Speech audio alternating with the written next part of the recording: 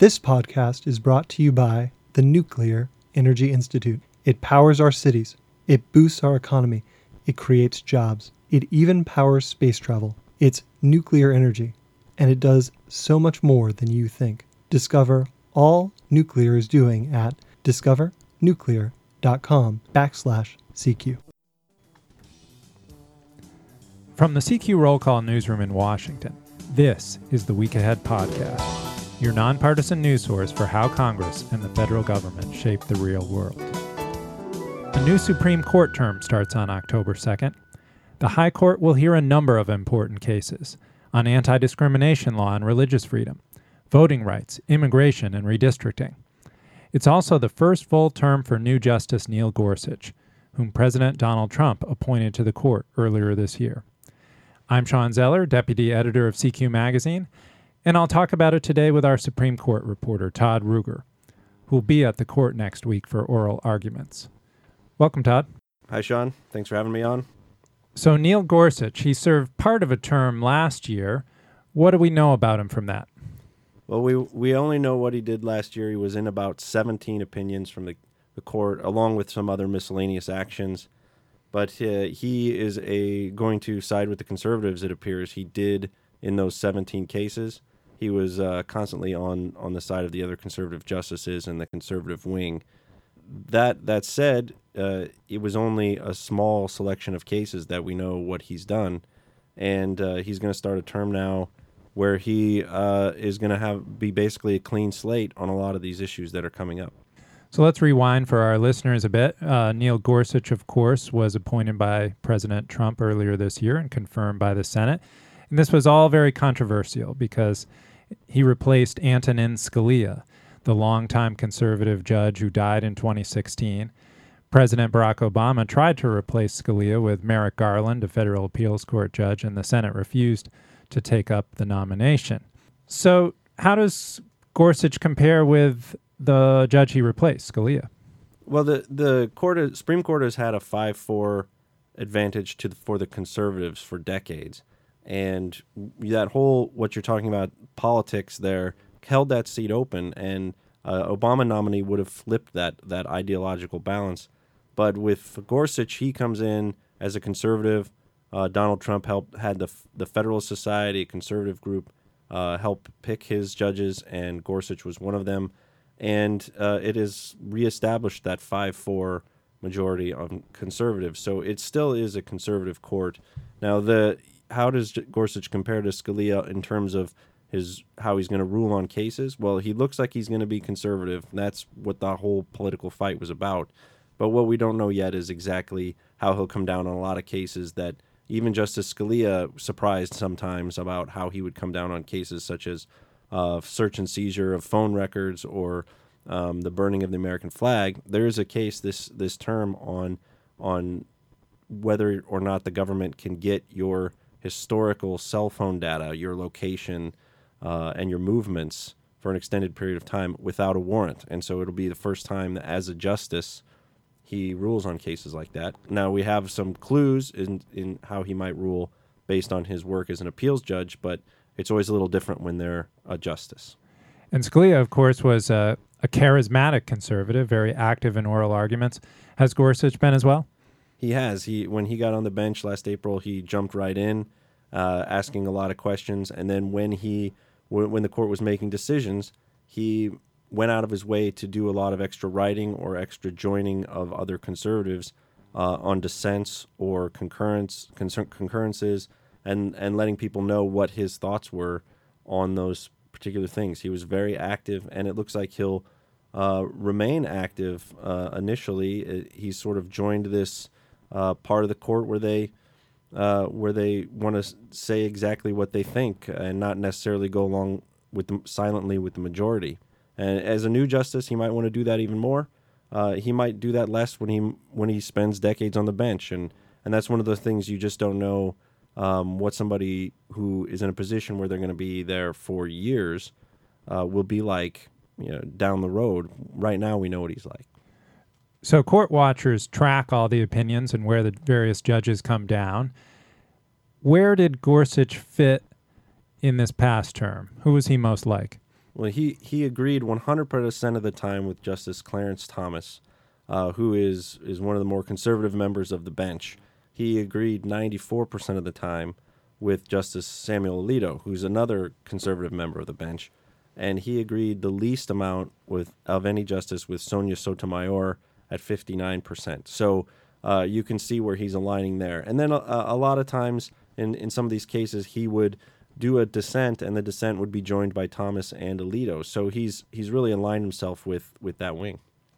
And do we have a sense of where his opinion will matter most in this upcoming term? Yeah, we do. We know that for sure there's one particular case where he will be most likely the deciding vote. It's an immigration case that was heard last term when the court only had 8 members, and the court couldn't come to a decision, which sort of indicates that it was a 4-4 tie.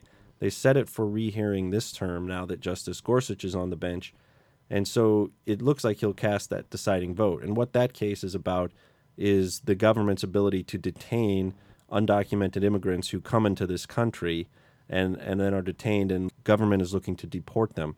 How long those people can stay in detention without getting a hearing. The Ninth Circuit has said they should get a hearing every 6 months. Other circuits haven't said that, so it's up to the Supreme Court to decide. And you've got Justice Gorsuch looking like he's going to be the one to decide. He's never really decided a case like this at the Supreme Court, and there's not a whole lot of immigration cases like this he's decided in his past. All right, so we'll turn in a minute to some of the other important cases on the docket, but first, one that won't be. People were expecting a big case on President Trump's plan to bar immigrants from certain Muslim-majority countries, but that's not on the docket anymore. Why so? Well, yeah, it was supposed to be October 10th. It was kind of one of the marquee cases here at the beginning of the term.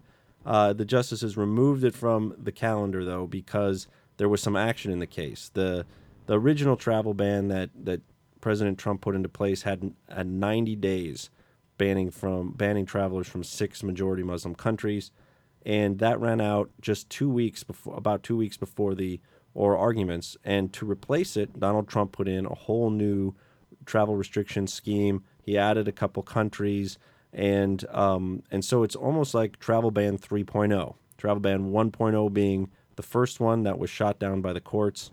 The travel ban 2.0 being the one that was shot down by the courts but is now pending in front of the Supreme Court.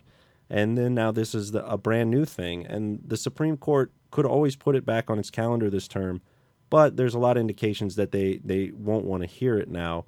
One of those being they don't want to be the first court to hear information about this new ban and decide whether it's constitutional or legal. They would rather have the trial courts do that, which is where that happens generally, and then they get to review those later after all the legal issues have been hashed out. It looks like it certainly will do that because a lot of these civil rights groups have said they were going to challenge this travel ban 3.0 because they say it's just an extension of the 1.0 and 2.0 in that it's a Muslim ban that the Trump promised during his presidential campaign. Okay, so absent that, what are the big cases left on the docket? Well, the one that takes the cake, I think, is the most talked about is Masterpiece Cake Shop. This involves a bakery in Colorado and whether it has to bake a cake for a same-sex couple and their wedding. The baker says that he is against same-sex marriage for religious reasons, and that when he creates a cake, it's a First Amendment thing. It is his expression, and he doesn't want to be compelled to have to bake a cake for something he doesn't agree with. On the other side is a same-sex couple who in 2012 went to his bakery and said, we want to get a cake for our wedding, and he said no, and Colorado Civil Rights Commission said that violates our anti-discrimination law. You can't open your doors for business and bake cakes for an opposite-sex couple and deny it for a same-sex couple. And so now this is a really two compelling narratives going up to the Supreme Court. At the center of this case is Justice Anthony Kennedy, who has written the most important same-sex marriage and gay rights cases in the Supreme Court's history. But he's also tended to be supportive of it, right? And he's the one that helped that wrote the opinion that legalized same-sex marriage, and he also has been very supportive of the First Amendment and free speech rights in his past. So he's going to have to try to find a way to carve a line between these two constitutional rights. Okay, and there's also a big case out of Wisconsin on gerrymandering and redistricting. Right. This is the case that Congress will probably want to most pay attention to because it could affect how congressional districts are drawn after the next census in 2020. This case is about how states can states are the ones that draw not only their state districts but their congressional districts, and how they use partisan data to sort of carve the lines and entrench an advantage for one party over the other in their state. For example, in North Carolina, there are 10 Republican seats and 3 Democratic seats. That's how it's been. When they did an effort to redraw their lines, they tried to preserve that balance. But North Carolina overall is more of a 50-50 state when it comes to voting for presidential elections or statewide office. Right, and election reformers say this is the reason we've got all this gridlock in Washington, that this kind of redistricting prevents moderates from taking on incumbents and entrenches liberals and conservatives, right? That's right, and there's some sense among civil rights groups that this is coming to be more of a problem, and the justices are aware of that. And once again, Justice Anthony Kennedy is going to be the key vote in this case, because these cases don't come along very often. Last time was 10 years ago that they considered partisan gerrymandering. Anthony Kennedy was at the center of that case too, and he said, well, I don't want to close the door on anybody challenging a map based on partisan gerrymandering, but I also haven't seen a way for the courts to be able to look at this and come to a decision. There's no test. Well, this new case provides a test, a way to analyze exactly how partisan the lines are and how entrenched they are. And so everybody's wondering if Kennedy will be convinced. How's the Trump administration weighing in on these cases?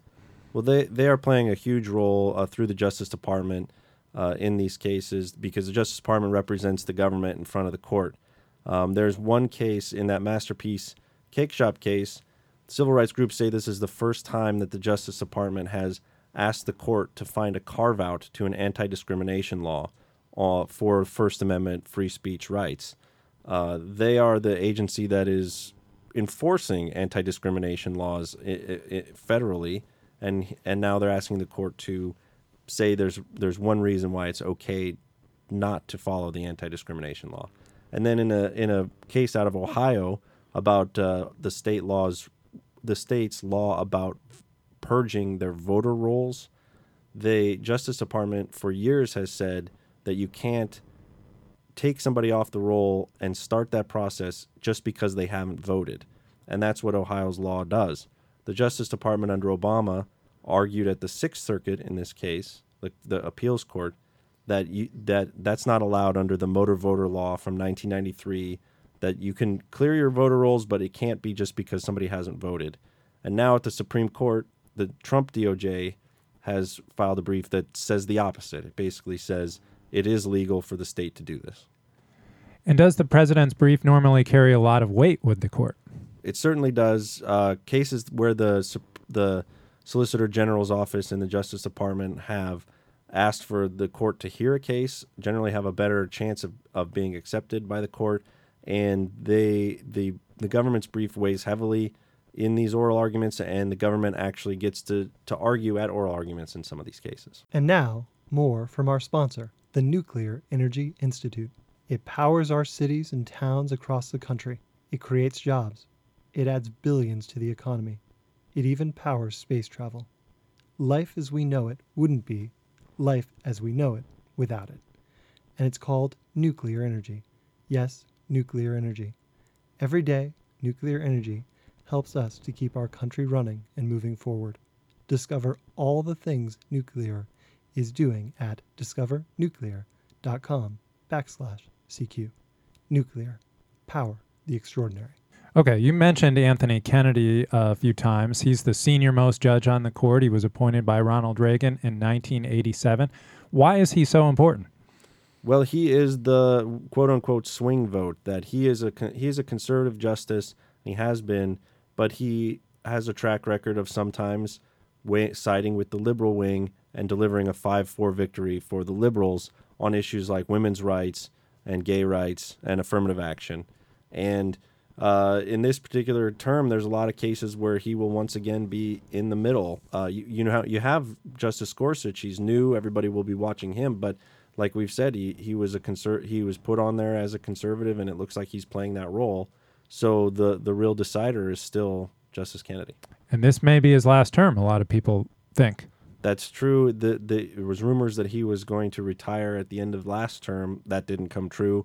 And so a lot of people think, well, maybe this is his last term because he has been on the bench so long, and there is a Republican in the White House. He might feel comfortable with President Trump selecting his successor, and a lot of that could affect the way that he rules, because he might say, this is my last chance to leave a lasting imprint on the American legal landscape. All right. Thanks for coming on, Todd. Sure. We'll look forward to your reports from the court next week. Sounds good. I'm Sean Zeller. Thank you for joining us. You can subscribe to this podcast on iTunes, Stitcher, and on NPR One.